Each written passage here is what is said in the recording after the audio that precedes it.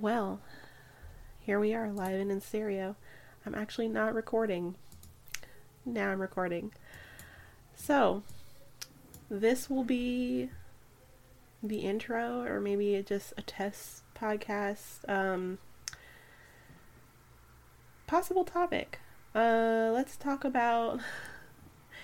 Can we talk about higher education? First of all, like, as a woman of color that was previously in higher education, I felt like there was a lot of barriers that were there for me. So, not only it was, it's hard to not let the institutional structure intimidate you, only because institutions are predominantly white and they are catered predominantly for white people due to the fact that, it costs so much, right? For one. For two, it's not easily accessible. Sure, there's advertisements and things and what have you, but there's nothing really to guide you other than sheer motivation, right? Well, at least for me. I can't speak for everybody, but that's what, that's how it was for me. So let's see. My life story is pretty typical. I grew up in a predominantly black household. My birth parents, they, because of their situation, and it was so pressing, right? It's understandable, right? You can't take care of a child. I understand. So I had to, I was handed off to my aunt and uncle, technically speaking, but I still perceive them as my mother and father. That's one thing. Another thing is, I was going to a private Christian school that was paid for, and it was like $3,000 a month.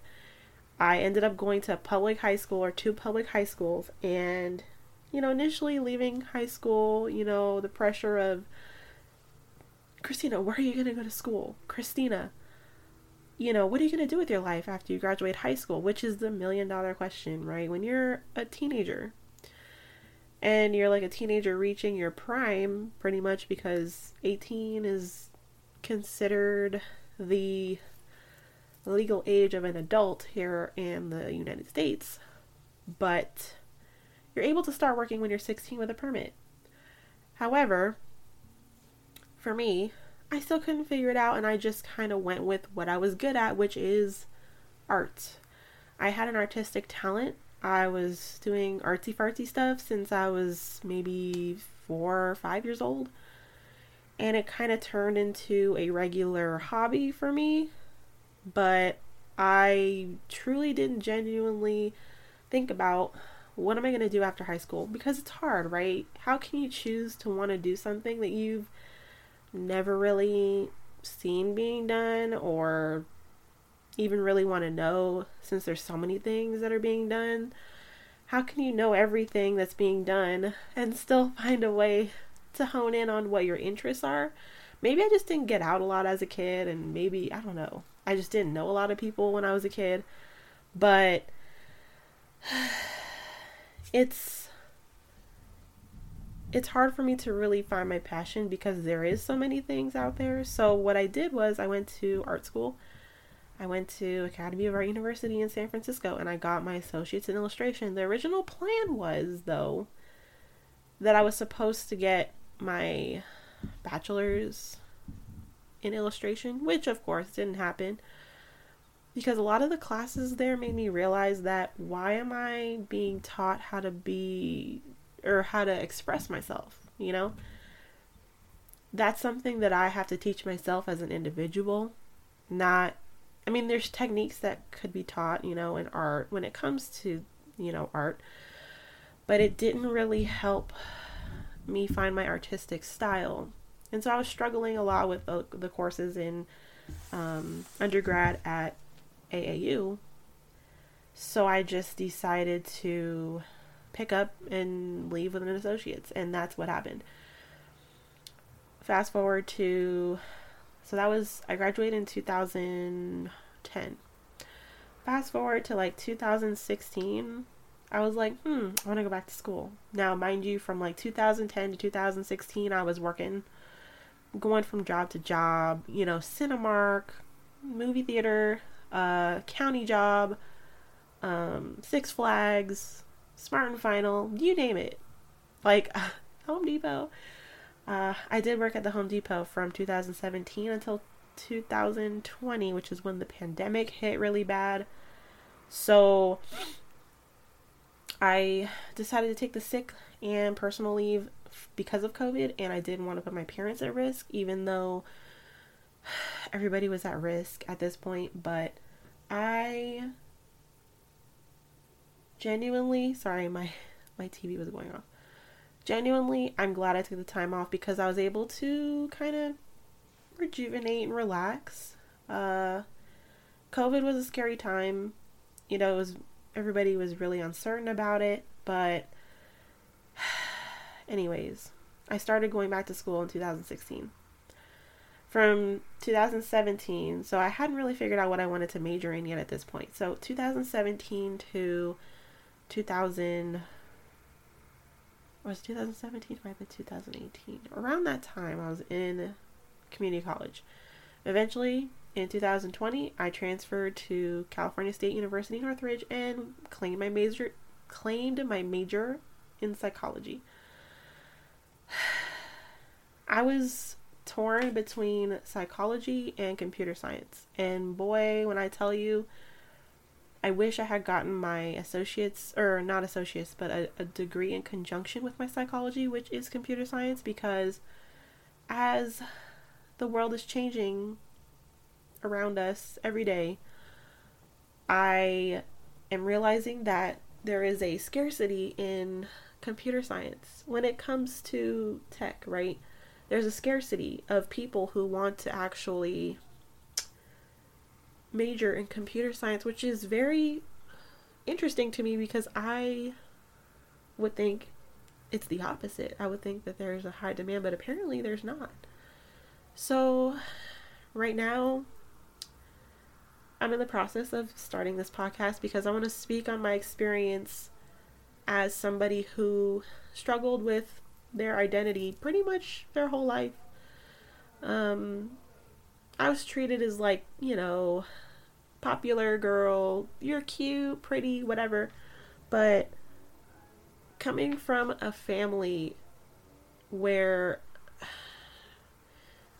my aunt, my uncle, or my mom and dad are black, they're strictly black, and growing up in a black household, there is pressure, right? Like I'm also half black. I'm Korean and I'm black. And this is just me being transparent, and I want to be able to share my story because other people it may resonate with other people. And because I struggle so much with finding my identity and what I really wanted to do with my life, and I'm still struggling to find something to be passionate in, and it's really hard because of the pandemic, and it's tough. And with my relationship and things going on, like, that's a little bit more personal, but as far as me and who I am, Christina, I'm still trying to find myself. I'm still trying to figure out who I am and see my value, like my self-worth. In 2023, ever since 2023, I made a promise to myself, like since 2023 started, I made a promise to myself that I would not neglect myself any longer because I have to do this for myself because nobody's going to do it for me, right? And I was in a funk for like 3 weeks leading up to Christmas and New Year's, and I really just want to get my shit together. I want to be able to have goals and do things that mean something instead of empty, actions, right? Like I want to do meaningful tasks, whether it's to help people or share my story, right? Apologize for the background noise. I would like to share my story and help people around me, people my age, people who may want to seek another opinion or just another perspective. That's what I want to do. And for the sake and purpose of time and the topics, I would like to keep my podcast at about 30 minutes per podcast. But these podcasts will be various topics. I've already got some in mind. I'd like to talk about mental health in the BIPOC communities, even in California, Los Angeles area. I'd like to talk about BIPOC individuals and their journeys through higher education, because people who come from minoritized families, right? We usually pave the way for our families and make something for ourselves because our families helped get us to where we were today somehow, because they may have had a hard life. And it's about enjoying and having purpose in whatever you do, to be able to carry on that legacy, to reflect the same hard work and the same dedication that your families have brought you, like have used to bring you to where you are, right? So you're continuing a legacy. And that means a lot when it comes to family, because you're representing, you're creating opportunity, your voice, you're making yourself a bigger voice. Like, you're giving yourself a bigger voice, more credibility. You're leading by example. You're representing your communities, right? Some other topics include relationships, BIPOC relationships, Hispanic, Latinas, Latines, Latinx, like Black love in the Black community, right? Like, and this is just me speaking from a person of color and my perspective, right? This is not a general umbrella of things that, I mean, it's an umbrella of things that occur, because there's no cookie cutter way to really lay things out on how other people see things. It's more so of just, let's hear your story and let's try to make some sense of it and see if it aligns, like if it aligns with what you believe or what you strive to be or what you wish to be, or when you lead by example. So it's kind of like inspirational, right? So I'm going to conclude this little intro. This is just giving a general synopsis of what my podcast will be focused on. And I hope you all have a great evening, morning, afternoon, whenever you're listening to this. And welcome to Taboos of Dina.